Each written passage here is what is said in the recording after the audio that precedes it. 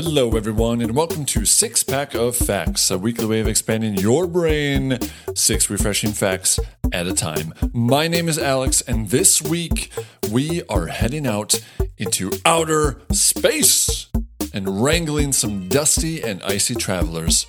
We're looking at comets and then heading far, far, far out into the Oort cloud.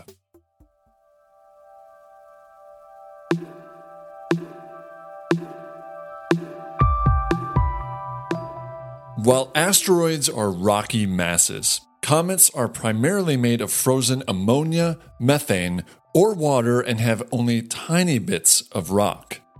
These dirty snowballs have elliptical orbits around the sun, some small, some large, more on that later, and pass relatively close to it. When they do, their most impressive features burst into life. But let's start with the basic anatomy of a comet first. The nucleus of a comet is its central core. Made of mostly ice and some rocky material, comet nuclei typically range from 10 to 100 kilometers in diameter, although the largest comet known was only just discovered in 2021 and is between 100 and 200 kilometers, so who knows. Next, we have the coma. It's the cloud of gases that forms around the nucleus as the comet heats up. These gases are usually a mix of water vapor, ammonia, and carbon dioxide. Now, we get to the parts that really set comets apart: the dust and the ion tail. The dust tail is made up of gases and dust particles that get blown away from the nucleus as it's heated. This is the most visible part of the comet. The ion tail is the tail of ionized gases that's blown directly away from the sun as the comet gets bombarded with solar wind. How impressive can a comet's tail be? Very. The tail of comet Hyakutake measured 507 million kilometers or 350 million miles long. The tail was measured after the ESA and NASA spacecraft Ulysses had a chance run-in with the comet's tail.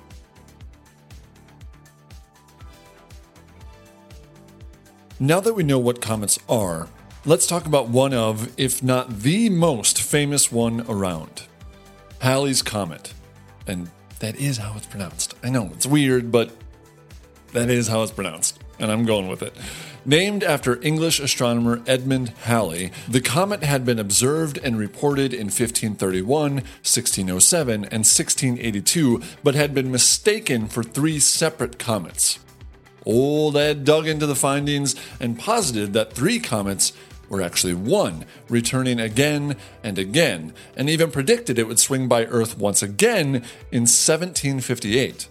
Unfortunately, Halley didn't live long enough to see his prediction be proven true.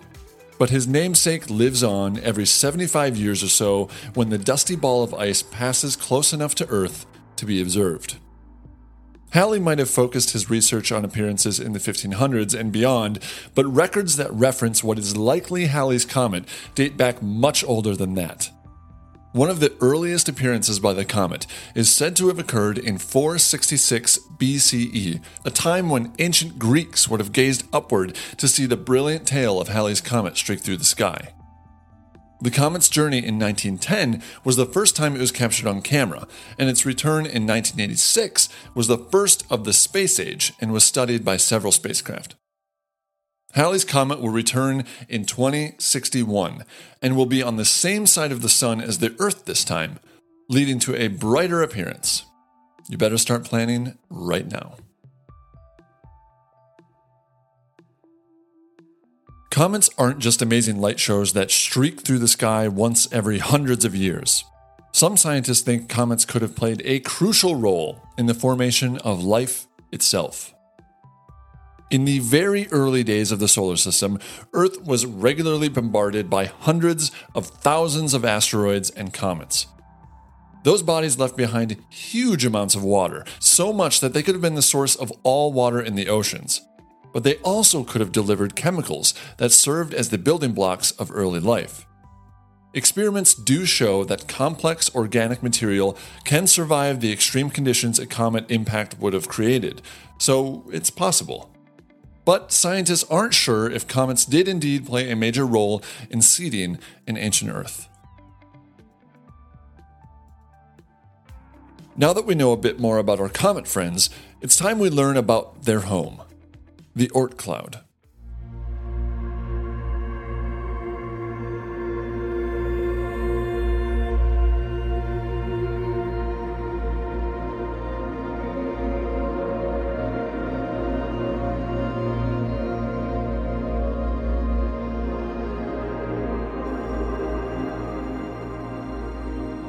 Every comet that slingshots around the sun while giving us a dazzling tail in the process before zipping back out into space for decades at a time has to come from somewhere.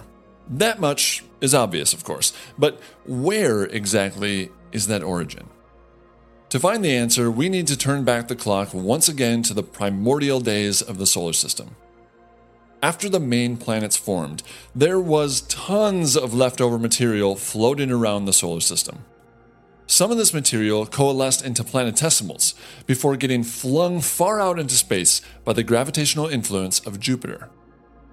Some of these planetesimals were launched out of the solar system entirely, but others were pushed far enough out to escape major influence from planets and other bodies, but not too far out for the sun to lose its grip. These bodies gathered in numbers reaching trillions, and without the strong influence of the sun, developed orbits that travel over, under, and any degree of inclination around the sun. This is no belt. It is the Oort cloud.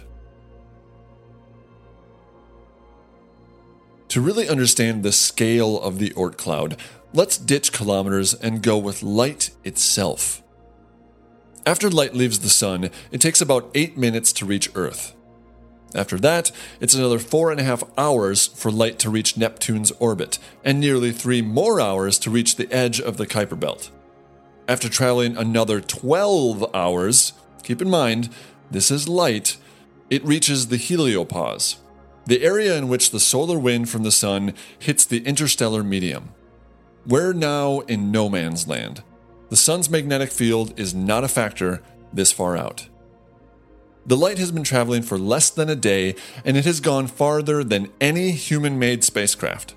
But it would still need to travel another 10 to 28 days to reach the inner edge of the Oort cloud, and maybe another 1.5 years to reach the cloud's outer edge.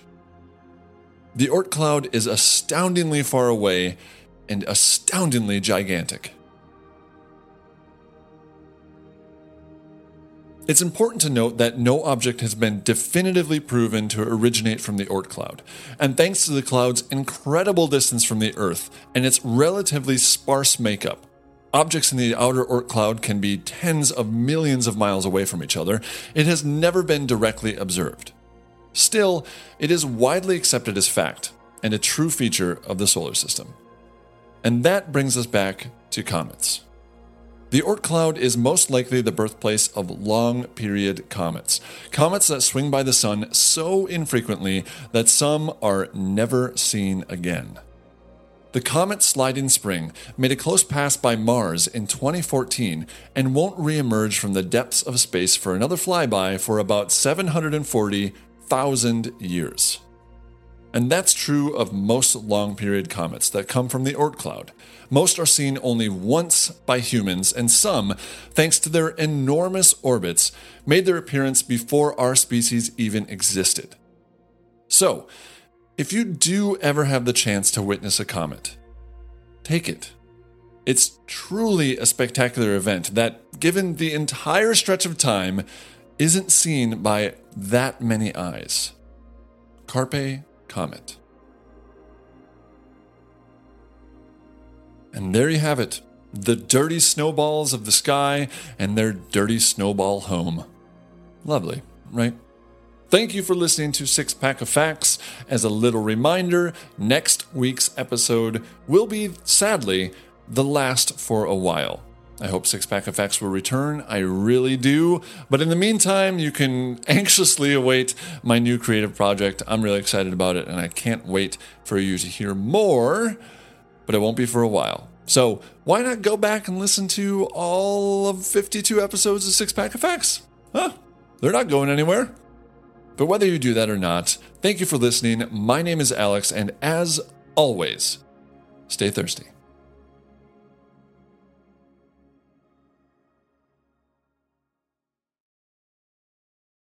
Can't get enough of these refreshing facts? There are 3 easy ways you can help support the show. If you're listening through Apple Podcasts, leave a quick review. Then, make sure you're subscribed so you don't miss an episode. Then, share the show with a friend. The more, the factier. Stay thirsty.